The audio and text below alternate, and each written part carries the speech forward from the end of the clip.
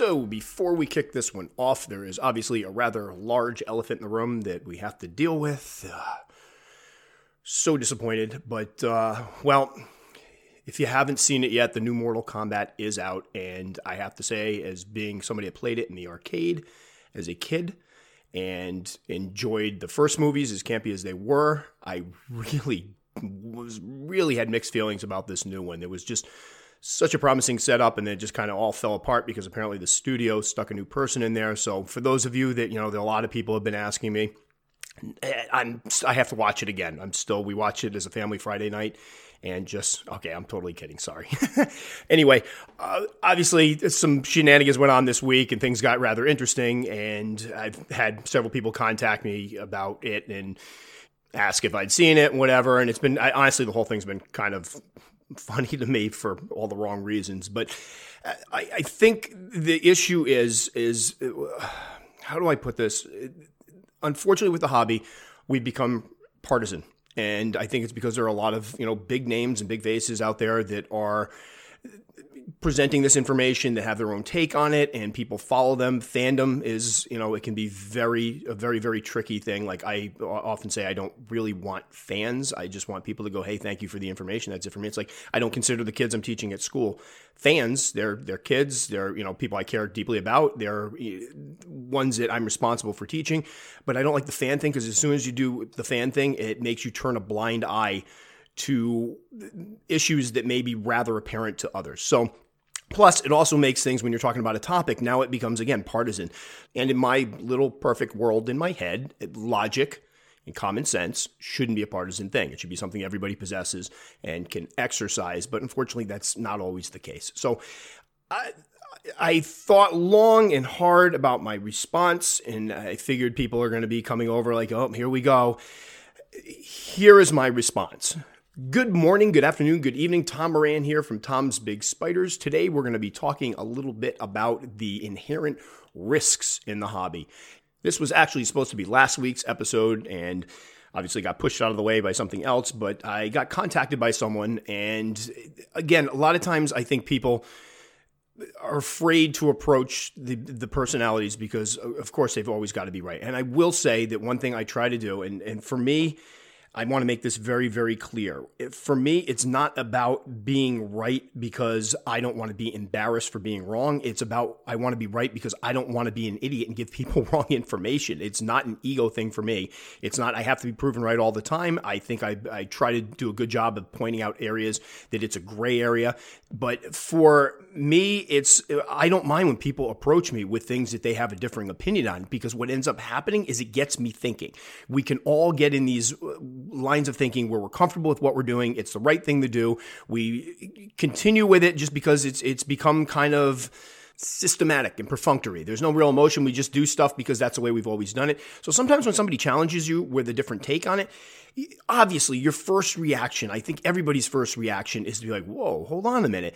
But if you're smart and logical, what you do is you kick back and kind of look at it and go, there may be something to this, or could I look at this a different way? So anyway, I'm going to read the letter, and trust me, I will not say the person's name. I think he was afraid I was going to make him out to be crazy. He is not crazy at all. I thought this was an incredibly well-written, thoughtful letter. There was one line that I'll point out that kind of got to me, but he explained himself, and I get where he's going with it. But I do like getting stuff like this sometimes. I just got a comment on one of my YouTube videos where somebody gave me an alternate perspective, and the dude was right. Like, it wasn't even, it's like, yeah, you know what? That's a very good point. So let's go through the letter, and then we'll go break it down a little bit.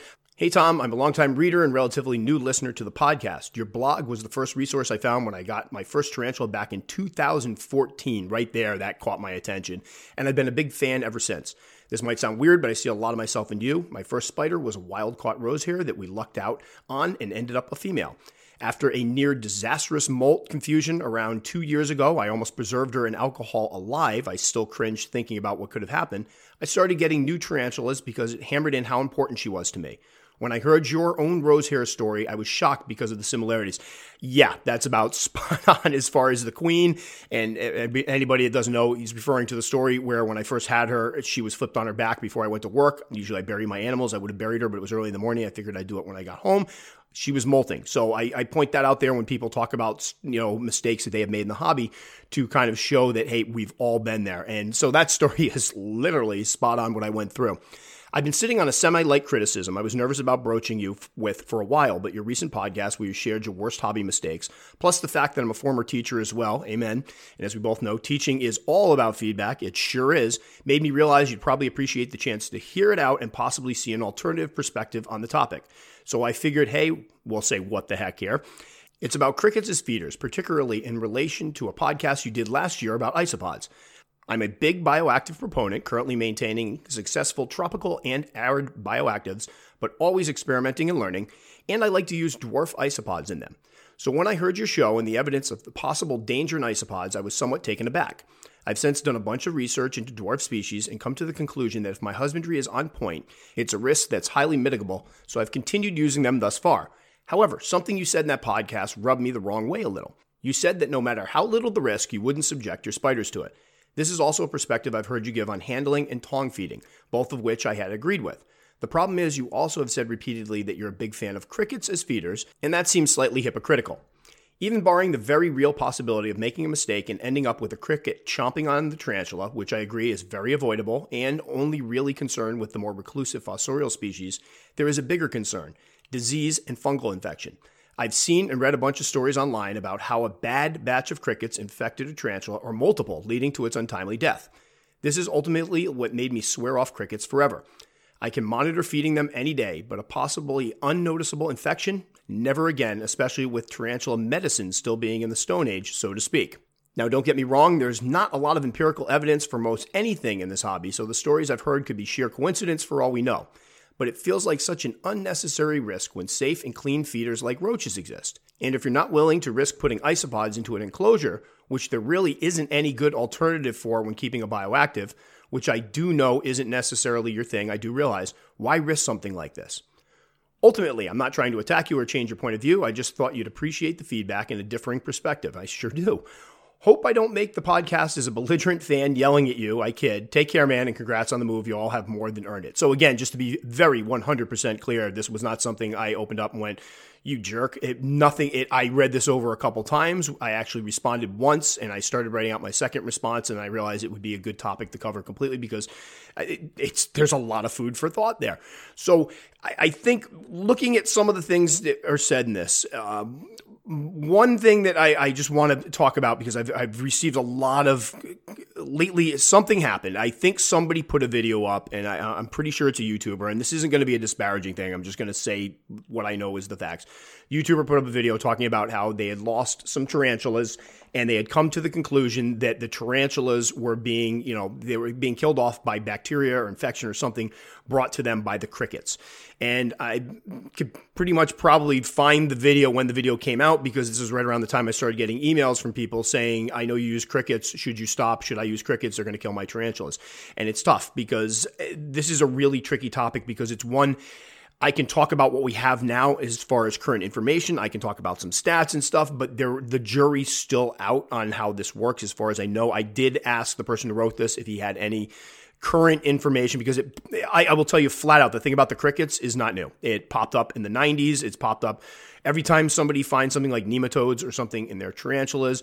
The talk goes back to it's probably from crickets. You hear that he put in here the bad batch, I believe, was in quotes. And it's funny that those words were used, because the bad batch of crickets has been used quite a bit over the years to talk about, I just lost a bunch of tarantulas. The only thing I can think of is I had a bad batch of crickets. I've heard people say that the crickets look half dead and then their tarantulas ate them and died. I've had people say that they fed them dead crickets that were freshly dead and then they got sick, whatever it may be. But this is not a new idea.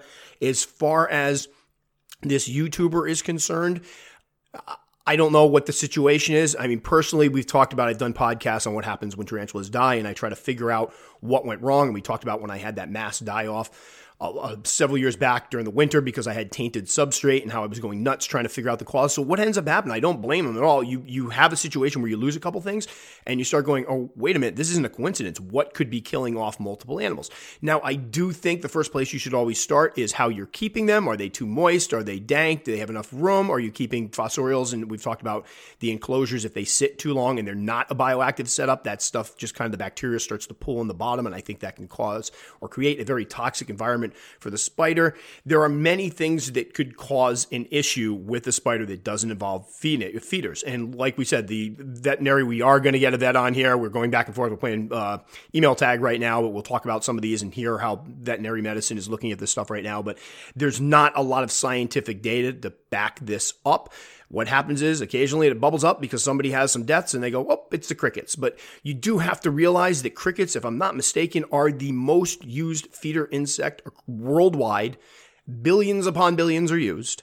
And they've been used for, since I've gotten into the hobby and started keeping animals that need crickets back in, I think, the mid-90s or so when I started keeping animals that required feeder insects. We've been using them forever and billions upon billions of them. So logically speaking, this is what we're going to approach this because I don't think there's a definitive answer, but I have to say with all the people that have used them throughout the years, I'm sure there's been some instances where people have gotten a bad batch of crickets. It doesn't necessarily sound unrealistic that crickets could become infected with something. I don't know. There's not a lot of evidence for it, but it doesn't sound unrealistic, so I'm not going to poo-poo it. But I got to ask, how many times has this happened with all the people doing crickets? And now we have a situation where we have social media being the way it is with all the tarantula groups and everything else. People exchange information all the time. You go on any of those groups, there's a million people asking questions during the course of a day, and we're not getting a lot of, hey, I think I just lost my whole tarantula collection. I lost a bunch of tarantulas because of crickets. So what I'm trying to impart here is, for me, it comes down to necessity and risk versus reward kind of. And we'll talk about a couple of different things in the hobby that we all sometimes gamble with. I shouldn't say we all gamble with, but many of us gamble with. And then sometimes we get caught, sometimes we don't. And that's going to kind of be the subject matter of this one, is those, figuring out, is the risk worth it? With the crickets, my thought process and my explanation would be, yes, I do have 3 roach colonies going. A lot of times I can't keep them going fast enough for what I need. It's like I either get too many or I keep it slowed down a little bit. Plus, with the crickets, the reason I use crickets, I'm not encouraging others to use them. I want to make that very clear. The feeder thing, it's one of the reasons on my videos, anybody that's watched one of my videos will see that I'll say you can use, and I'll list everything, including locusts, that we can't get here in the United States. I'll say you can use mealworms, superworms, roaches, crickets, whatever you need. So I'm not endorsing crickets. I think I've explained before, the reason I use crickets is because I do have 200 plus animals over here, and I am a ninja when it comes to grabbing crickets with tongs. It's like Danielson with the fly in The Karate Kid. I'm very good with catching the crickets with the tongs. Now, that's not me bragging. This is literally, I have a hard time catching the roaches. They're tougher to catch. So every time I try to feed with roaches, it takes me much longer to get the insects, to catch them. Sometimes I use the belats, and they secrete this slimy stuff that gets all over. Anybody that's used them knows what I'm talking about, this clear stuff that kind of gums up the tongs.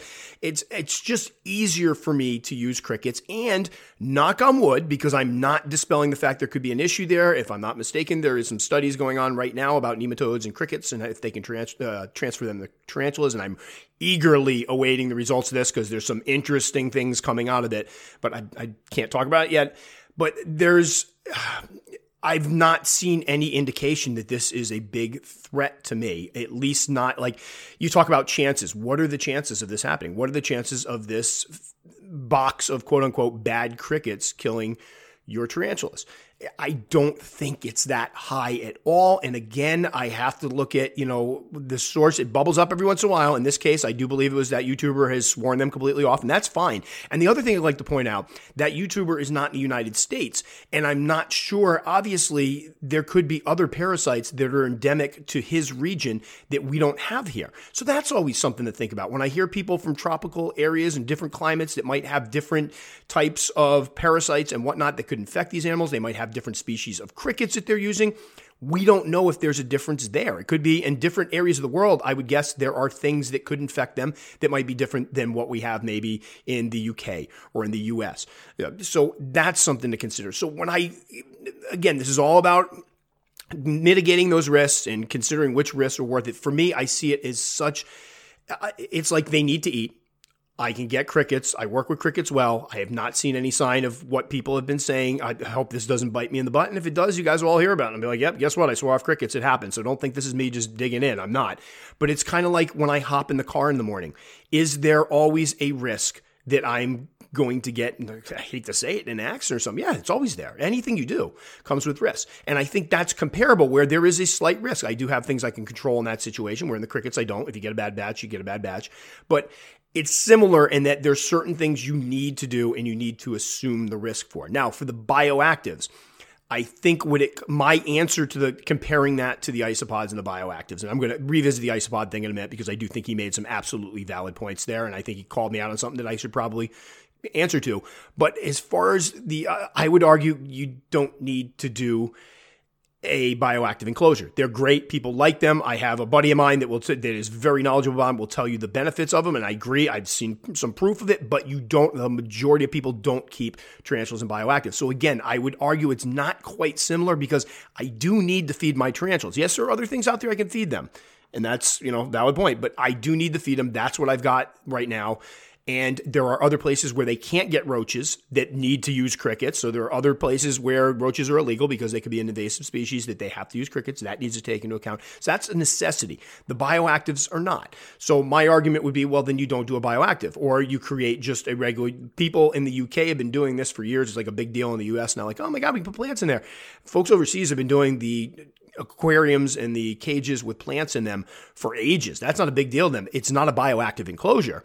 And that needs to be, pointed out. There's a difference between a bioactive and somebody putting a plant in a enclosure and keeping the plant alive to give the tarantula some, place to hide behind a web to just create some, better oxygenated environment. Those are two very different things. And I think we need to address that at some point coming up, the difference between bioactive and I'm putting a plant in my enclosure. Right now, Tom's Big Spiders is not doing any bioactives. I'm putting plants in my enclosures. And I do use springtails, which are harmless. I have kept springtails with teeny tiny slings. They will blow up and they don't hurt the slings. The slings will eat the springtails. It's lovely. With the isopods, again, it just comes down to that's not a necessity. Now, if you want to do a true bioactive, and it sounds like that's when into our conversation, it sounds like exactly what he's doing, which is awesome. I do got to try to give these another shot eventually, so maybe I'll hit him up with some info. But if you're doing a true bioactive, that does involve that extra moist environment. It does involve the fact that you need those cleaner insects, and in that case, that risk might be worth it for you. When I said I was swearing off isopods, the risk was not worth it for me, and part of it is due to the fact, and I think this always needs to be considered when we're talking about risk, why some people will take the risk and why some people don't. Some people are very good at being told, hey, that stove is hot, and they won't place their hand on it. They go, hey, buddy, be careful, that stove's hot. Oh, God, I'll keep my hand off it. Some people, and I would probably have to include myself in this to some extent, will look at the hot stove and put their hand on it anyway, burn it and go, ooh, they're right, it's hot. And I think it goes that way with a lot of the things, the activities that can carry an inherent risk in the tarantula hobby. So here are some of the ones I've listed out. I'm sure there are more, but I just kind of took some of the more popular ones. But these are all things, activities that can lead to a bad scenario, that come with inherent risks, or in some cases, risks that aren't necessary to properly keep. So, for example, we'll throw crickets in there. We have handling. We have the use of isopods. We have wire mesh covers for enclosures, mesh vents. That's a big one. Tong feeding, 10-gallon aquariums used for tarantulas with not enough substrates, too much height for terrestrial species, leaving feeders in overnight. All of these are situations that a keeper can encounter and carry some risk, inherent risk with them. So let's talk about handling for a moment. I've handled before. Let's put that out there. I had somebody the other day yell at me and say, yeah, I know you hate handling and you get on people. I have never done that. I get it. I think psychologically, I get it. I understand why people do it.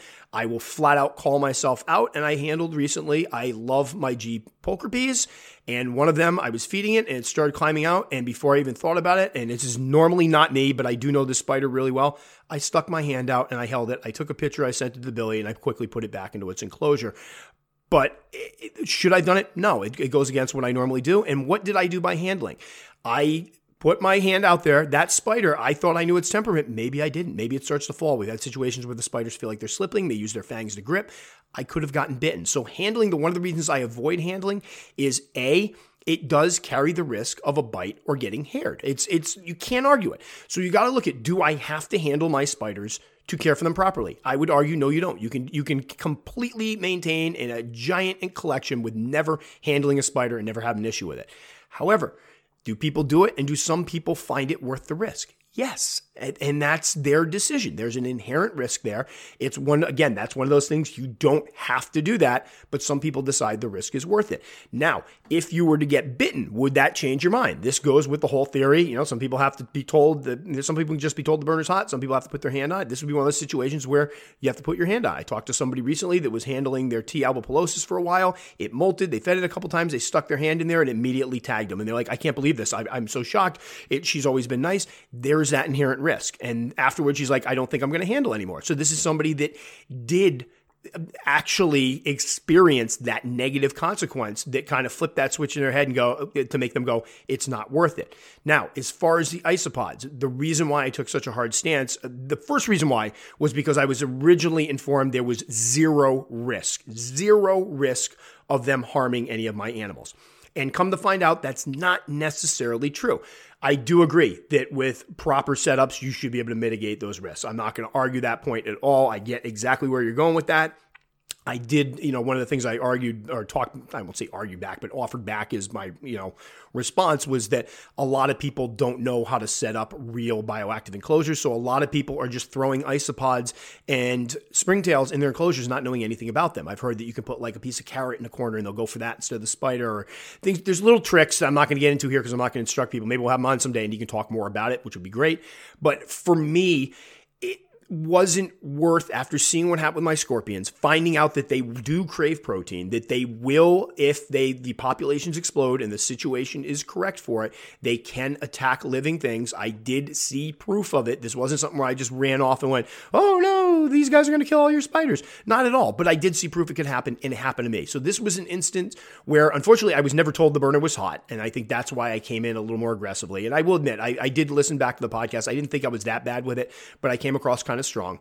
But my biggest issue is that when people are informed to do something, they need to be aware of those risks.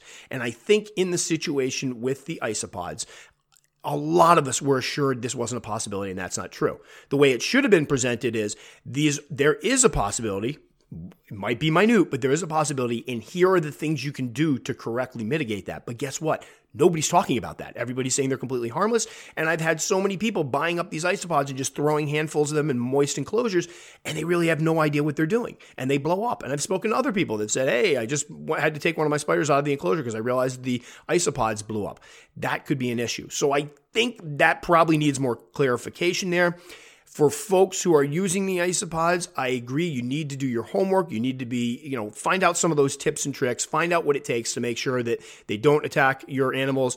Read up about the fact that if the populations blow up, it can be an issue, and you probably can mitigate those. And for people who are trying to do true bioactive enclosures with their tarantulas, you're probably going to need isopods and springtails. They're an essential ingredient. So that's going to be something you need. But unfortunately, a lot of people don't do the research. I was one of them. I had so many people tell me to just throw these guys in there. Nobody explained to me that there was any type of risk. I want to know about any risk. And that's, I think, an important thing too. With people that use crickets, I guess you do need to be informed of the fact that some folks out there believe, I'm not saying necessarily I'm in this group yet because I haven't seen the evidence, but I'm not, if somebody produces the evidence, I'll be a believer.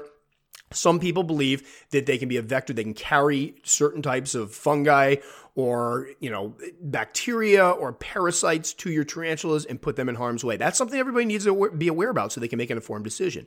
I think the issue with the isopods was that I felt like people weren't being made aware of it, and I felt like it was important that people hear my story and understand that this is an issue.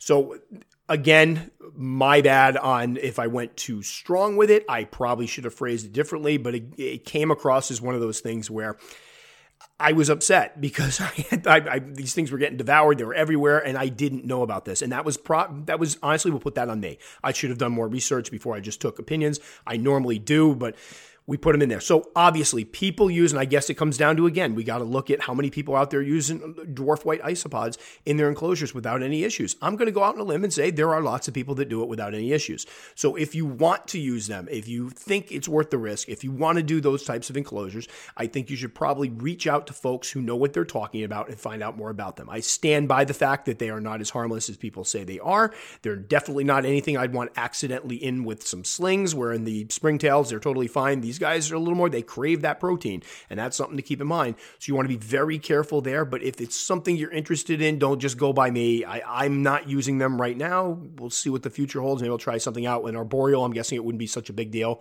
but find out, do more, research, talk to people that actually use them, find out how to use them correctly. So hopefully that clarifies it a little bit. Again, not sure. And we joked back and forth. I did email him back, and he emailed back. The hypocritical part kind of bothered me because I pride myself on not being hypocritical. And everybody steps in something once in a while where, shedding the right light. It's like, well, you said this, but you're doing this. I get it. And I got his point of view too, because nobody wants to sit there, especially if you respect somebody. Like if I respect somebody and I'm listening to something they say, and something they say is in complete contrast to what I'm doing and what I'm being successful with, yeah, that's going to sting a little bit. I'm like, wait a minute, what are you talking about? You're going to feel like they're talking to you. And I think there's a situation here where that probably came across like, he's listening to this podcast like, wait a minute, what are you talking about, Tom? I do this all the time and it's fine. And I totally get that. And I'm glad he reached out. And again, I don't know if I probably forgot to mention this early in the podcast, but the fact this is somebody that found me originally before I was even on YouTube, I think was the coolest thing ever. You've always got my attention if you can talk about being on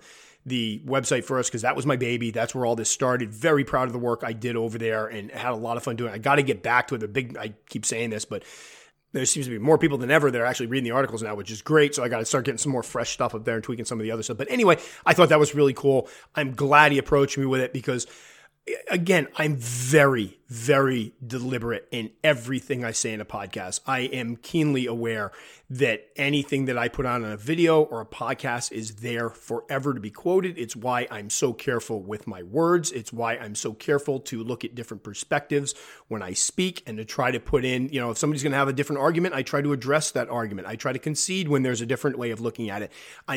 It's an obsession with me to make sure that anything I put on here is well thought out, well explained, researched, and that I'm not mincing any words and I'm not causing any confusion. So this is one of those situations where I'm glad that I can kind of revisit that a little bit, go back to it and kind of clarify. I stand by the fact that I won't be using them for the time being because I did not know how to mitigate the issues. I obviously did not use them correctly. I let the population explode, didn't think anything of it. Well, I shouldn't say I didn't think anything of it. I didn't realize it had exploded. I didn't realize it was an issue because I was ill-informed. That's on me. I do stand by people need to be careful with them, but I guess there's another side of it. Let's look at whether or not that risk is worth it for you, and we'll talk to some people that maybe eventually that actually use them and hear about some of the ways to mitigate them so that we can kind of have less of a hard stance and more of all right, be careful. This is the risk. The choice is up to you whether or not to do it or not. So moving on to a couple of the other things is, and again, I think it just opens up a really neat conversation that we don't have all that much. There's a lot of things out there that are risky that we do, and some people get away with them. One that's come up recently, again, is the wire. We use the Exoterra Nanos and Exoterra Talls or whatever, and they have those wire mesh tops. And the majority of us rip those, or a lot of us, I don't know if it's a majority, a lot of us that have been in the hobby for a while, rip those things out, because they can be a hazard to tarantulas. Tarantulas, a lot of people don't realize this, have two little claws. I believe it's two that come out of the toes of each of their feet that they use to grip things. And that wire mesh in particular, those toe claws are so tiny they get caught in between the mesh and it leaves them dangling. Now, I've had people go, well, it's never happened to me, so I really don't think it's that big of a deal. And it's true. It probably doesn't happen all that often. However, back to that old and, putting your hand on the birder after you're told it was hot. I had one of those 8x8x8 Exoterra cubes a while back, and I had her in this. I didn't replace the screen. I had heard about it. I'm like, that sounds ridiculous. What are the chances? And lo and behold, came into the tarantula room one morning to find her dangling from the top of that with her toe claws caught. It was a nightmare. I'm lucky she didn't lose the leg. I have been privy to situations, one involving a large T. sturmey that was kept in a 20-gallon tank with the screen top. It got its legs caught. The guy came home, found it on the ground, and two of the legs dangling from the top of the thing. It ripped its own legs off to escape. More recently, and I'm almost embarrassed to admit this because I know better, I rehoused a spider. This was a little while back into one of the Exoterras, and I realized after I put her in it that I forgot to replace the plastic on it. So I'm like, you know what? No big deal. I'll leave it there. And I kind of forgot about it. It was there for a while. And I came home one day, went into the tarantula room, looked up, and there's my P. gigas with her toe claws caught in the vent, scrambling to get them out.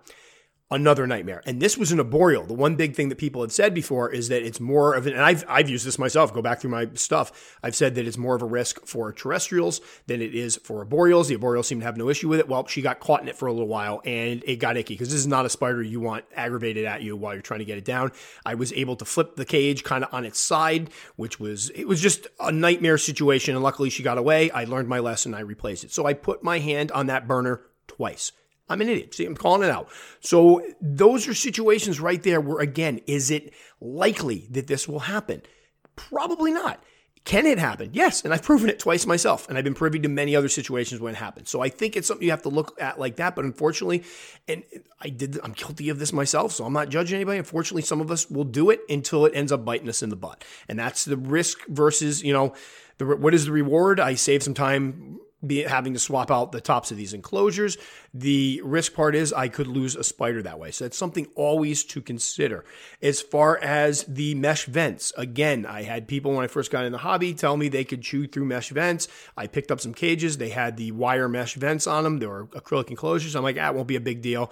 And I have video out there of what my LP did to those vents. She chewed right through it. If there hadn't been another enclosure directly next to that one to kind of block it off, she would have been out. Not to mention she could have hurt her fangs doing it because that's not healthy for the spider to be chewing that kind of stuff. So the mesh vents, I've had people go, well, what are the chances of that? With slings, not really much at all. With juveniles, again, not much at all. With adults, would not use mesh vents in there, but people are going to continue doing it. Tongue feeding came up in our discussion, and that's another good one, I think. People will tongue feed. They don't realize the two issues with tongue feeding, the risks that you're running. Number one, that this tarantula grabs onto the tongs and snaps a fang. It has happened. Is it likely? No. Have I had a situation where a tarantula came out and I heard its fang clink off the thing? Yes. So it's something to keep in mind. The other thing, again, talking about, the risks, inherent risks involved, them sprinting up the tongs. I have a video recently where I was rehousing my Psalmopoeus ecclesiasticus, and she ran right up the paintbrush. People don't realize that the more agile species can run right up a pair of tongs, and next thing you know, you have a spider that was going for a prey item with the fangs bared on your hand. Not a good situation. So that's something. So there's concern for the safety of the animal, and there's concern for the safety of the keeper when doing something like that. Now, will people continue to tongue feed? Yes, a lot of them like the closeness, love the fact that the spiders are taking it right from the tongs.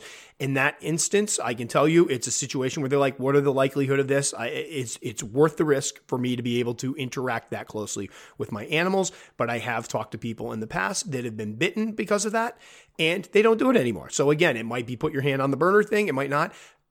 It's just one of those situations where you as a keeper have to decide if you're going to assume that risk, if the risk is worth it to you.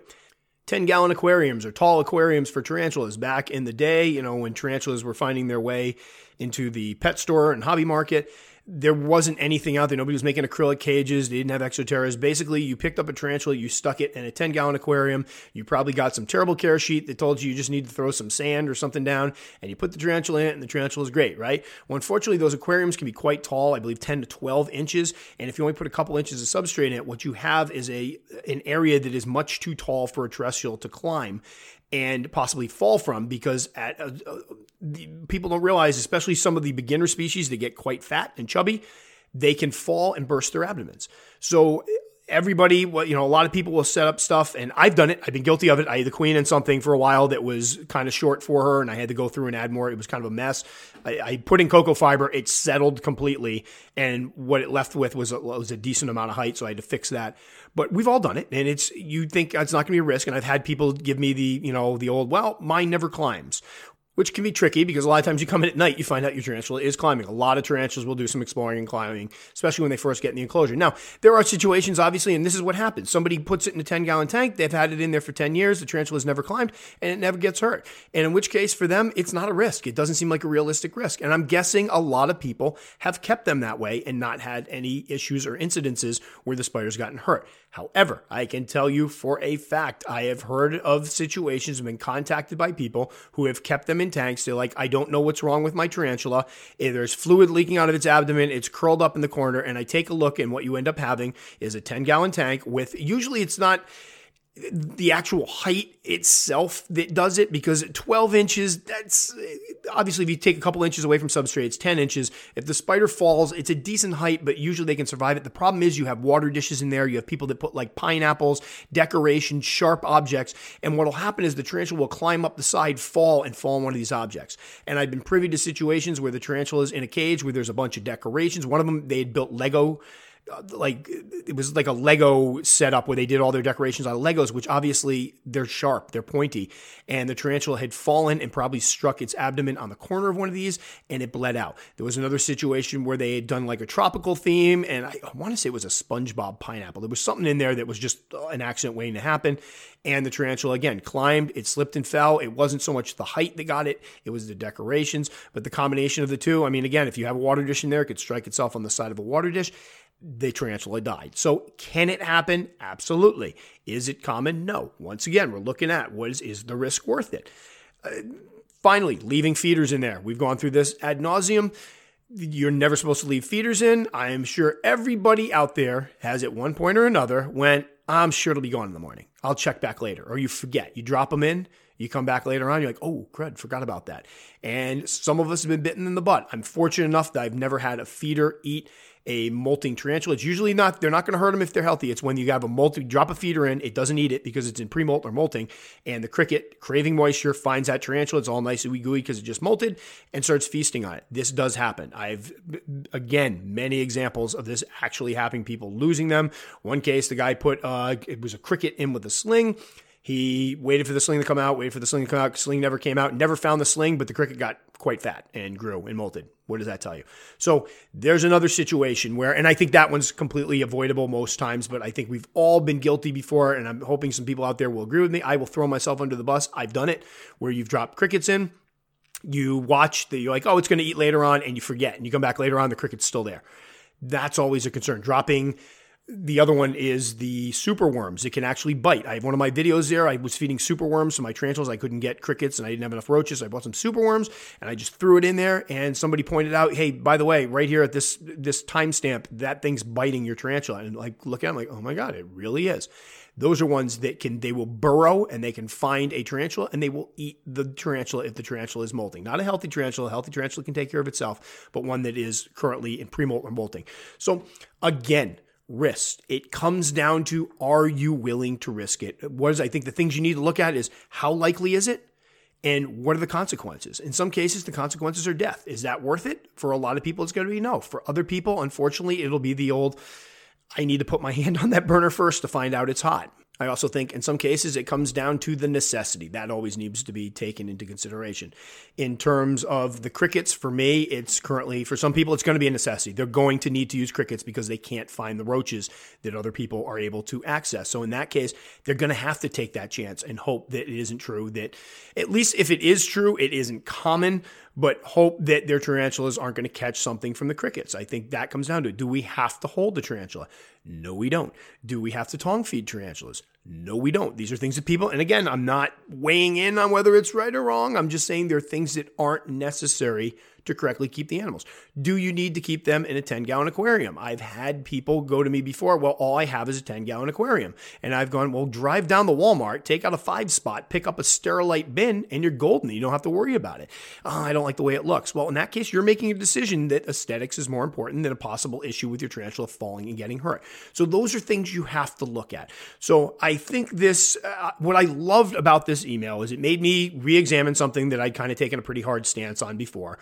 Again, I'm not back. I want to make it very clear. This isn't me stepping away going, yeah, never mind, use them. It's saying that I should leave it up to interpretation. For people that want to do the research, see how to correctly set up, and we're not talking, again, this isn't throwing a pothos in some dirt in an enclosure, watering it occasionally, and dumping a bunch of isopods in. Do your research into what a true bioactive is. And a true bioactive, if I'm not mistaken, there should be enough stuff for the isopods to feast on that shouldn't become an issue for the tarantula. I think that's where we're going with that one. And that's something that I failed to mention the last time I addressed this. So again, that's how you mitigate that. But there's a lot more work than just dumping a plant in there, throwing some feeder insects in there, throwing your spider in there and going, yay, it's bioactive. It's kind of driving me nuts because a lot of people, even some of the ones I erroneously referred to as bioactives that I've done are just a plant in there. They're not, the bioactive ones I had were mostly a miserable failure. I was terrible at it. I got to try again, but that's a distinction I need to make.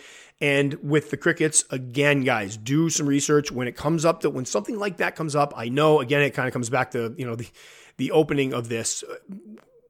We all, obviously, I'm doing podcasts, I'm doing YouTubes, videos, I do the website. I hope that I've built enough of a reputation around myself that people know what they're getting when they go to my materials, and other people have done the same. They appreciate, they look at that person, they respect them, they listen to what they have to say, and that's totally okay, but always take everything with a grain of salt. If somebody says, I tell people all the time, they'll just take my word for it, go do some research, because I've done it, and I think what you're going to find is exactly what I'm saying, but you should never just, I could go out there, what happens if I go off the deep end and just start saying weird stuff and seeing if people follow it? You can't just take everybody's word, one person's word, and run with it and go, yep, that's it. Always go out there, do some more research. So I love when people go on my videos and they'll go, hey, I just looked this one up and I just went over to this person's video and I went over to Tarantula Haven and I looked at his, like, great. There's another great dude in the hobby, and look at his stuff. And I went over here and looked at how this person was keeping it. Awesome. That's great. It means they're not just going by me. That should never be what happens. I'd like to think, again,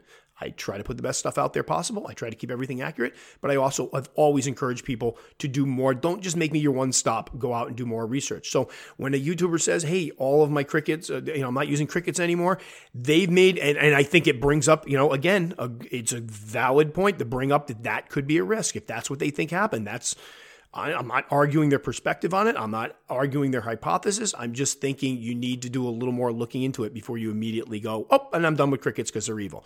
So that's why I think, in my mind, I didn't see the cricket thing as really comparable to the isopods, because it's like an urban legend to me. It's like something you always hear about. It keeps popping up, but yet it's always a friend of a friend of a friend. That, my sister's boyfriend's husband lost his whole tarantula collection to it. I always think that's something that one of the ones I went back and did some more research again, because again, every time I get one of these, I don't just fire off a response. My first gut instinct, and I will admit to this, when somebody sends me something like this, is, oh God, something new's out there and I missed it. I've been leading people astray. Like, has there been a new report on these? And so I went out, did some more research. There was ones where people, and I had this happen, I believe, with the one that I had DKS with many, many years ago, the ointments that we were using, the flea and tick control for the dogs, like the Frontline, I think it was called, the stuff you put down the backs, people were getting their crickets and stuff infected with that. It was going to the tarantulas, and you were getting DKS, and they were thinking they were getting viruses from it, when actually it was pesticides. Obviously, pesticides in anything can kill your tarantulas. Herbicides can kill your tarantulas. So things like that, if they were contaminated, say your crickets came through the mail and were contaminated with something, that's a possibility. Again, there could be issues that we don't know about. Hopefully, as more research is done, we figure it out. But I just wouldn't immediately jump to moving away from crickets because of these instances. Again, I've had mysterious deaths in my collection, and I had one. As a matter of fact, I'll throw one out there. I was using hissing cockroaches for a while for feeders for some of my tarantulas, and I gave a hissing cockroach to my L. itabune. It ate the hissing cockroach, and it appeared to become ill afterwards. And in the back of my mind, I was like, was that from the hissing cockroach? It was like, it looked like it was in a death curl at one point. I gave it water, more water. I moistened down its enclosure. I couldn't figure out what was wrong with it. Luckily, it ended up molting, eventually pulling out of it. It's been eating fine. But when that happened, my first thought was it the feeder? So I think we've all been there where we've said it a million times. They're not the most expressive creatures in the world. By the time something's seriously wrong with them, it's often too late. And then we're left to go back and try to troubleshoot and figure out, when did this start and why did it start, having no signs that it even started in the first place. It can be very frustrating, very difficult. So, awesome email. I mean, again, one that gave me a lot of thought, got me researching again, jumping on, trying to find the cricket stuff, trying to think again about some of the things I've done. I've risked it. I'm guilty. I'll throw it right out there. This isn't me going, you guys should all know better. No, I've done it, and done it when I knew better. So we've all been there. I think it just comes down to, personally, I think for some people, the risk is inherently not worth it. For others, it is. I also think you need to take into consideration how prevalent the risk is. If it's 1 in a billion, it might not be something you worry much about. If it's a little more prevalent and it's a little more possible, then you start giving it more thought. And I also think for some of us, unfortunately, we do need to put our hands on that burner after we're told. So there's going to be the group of people out there that do it not out of, they're not purposely trying to jeopardize their animals. I want to make that very, very clear. We don't want to jump all over them for it. They just don't think it's that much of a big deal. It's a matter of perspective. In their mind, it's not a huge possibility. Then they do it. Something goes wrong and they change their line of thinking.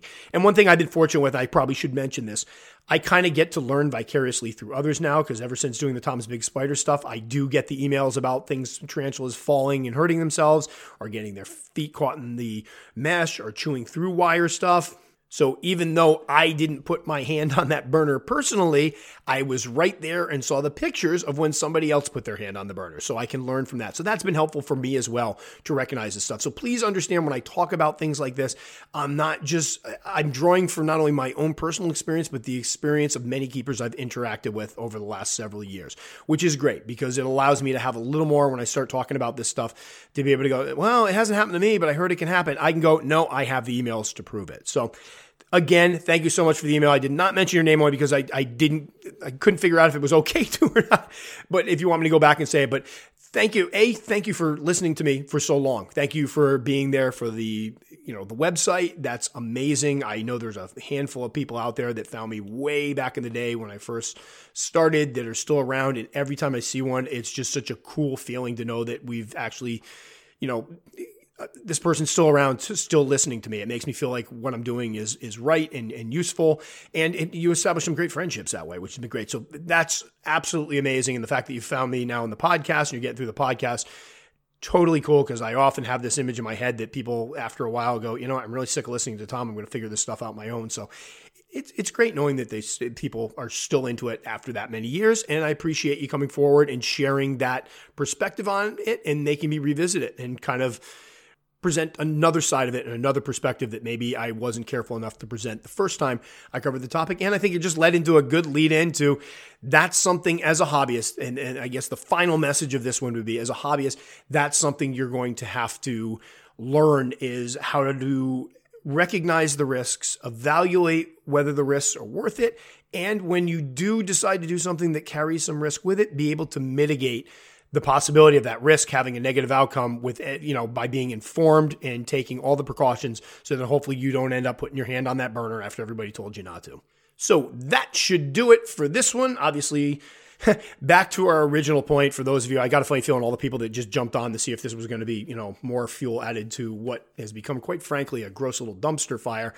Hopefully they all went off and realized it's not going to happen. I just want to thank everybody that reached out. Trust me, we're okay. Billy was a little upset over the whole development. But again, when you're mate and somebody you've been with for years, and she knows how passionate I am, and she knows how much thought I put into this stuff behind the scenes, here's some disparaging things. It's difficult, but I kept trying to tell her it's kind of funny. It was amusing because it just kind of, go through it. It's all there. Everything I said, whatever. But again, thank you. A lot of people reached out. There's one person in particular. She knows exactly who she is. I'm not going to mention her name, but reached out, and I had an absolutely fantastic, she actually covered my butt for an earlier thing that I got to thank her for, and I'm not going to get into it, but she reached out, and really it was one of those situations where you got a perspective and it's like, thank you. Somebody, I wasn't wrong. Just, you know who you are. Thank you so much for reaching out. I truly appreciate it. And I don't think I know I kept gushing and saying thank you, but it really was the final thing that was just allowed me to just kind of go, whatever. Like I was already leaning to whatever.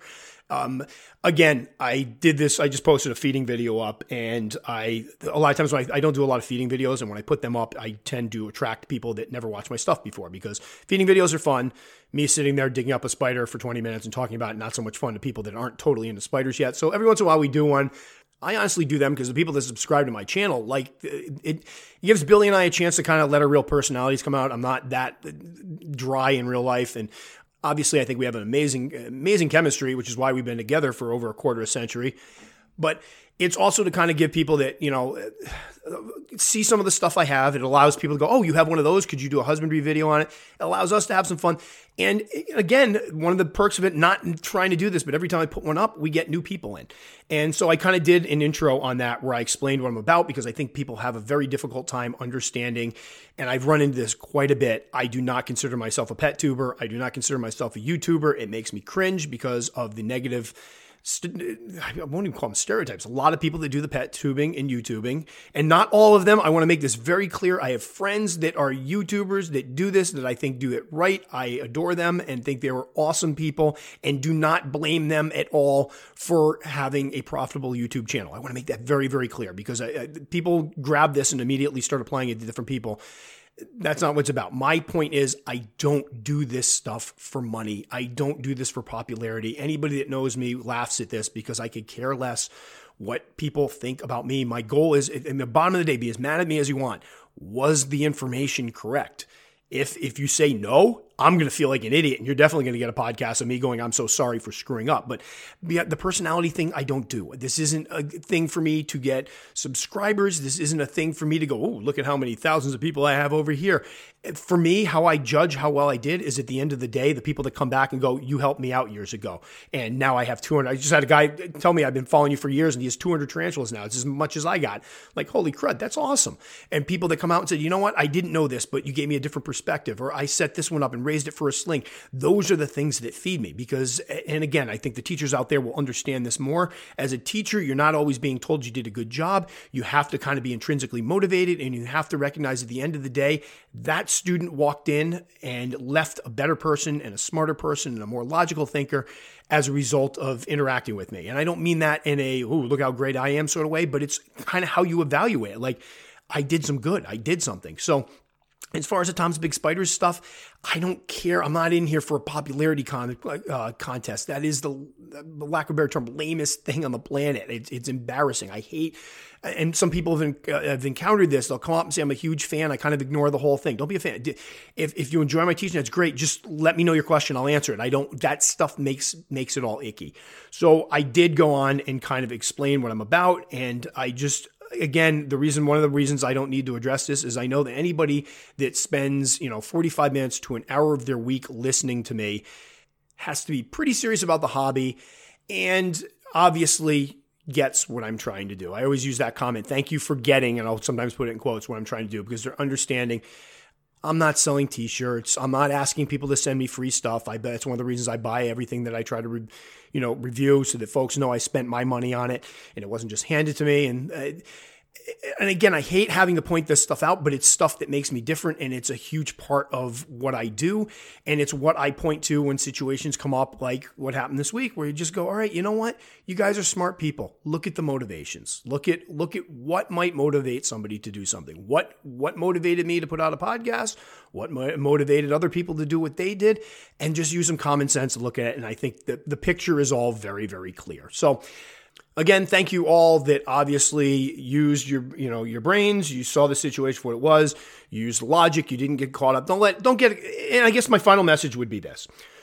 When something pops off, don't get caught up in defending the personalities. It shouldn't ever be about the personalities. Look at the issue. Look at the issue at hand. This is the problem we have nowadays, is that people rally behind a person rather than looking at the cause or the issue.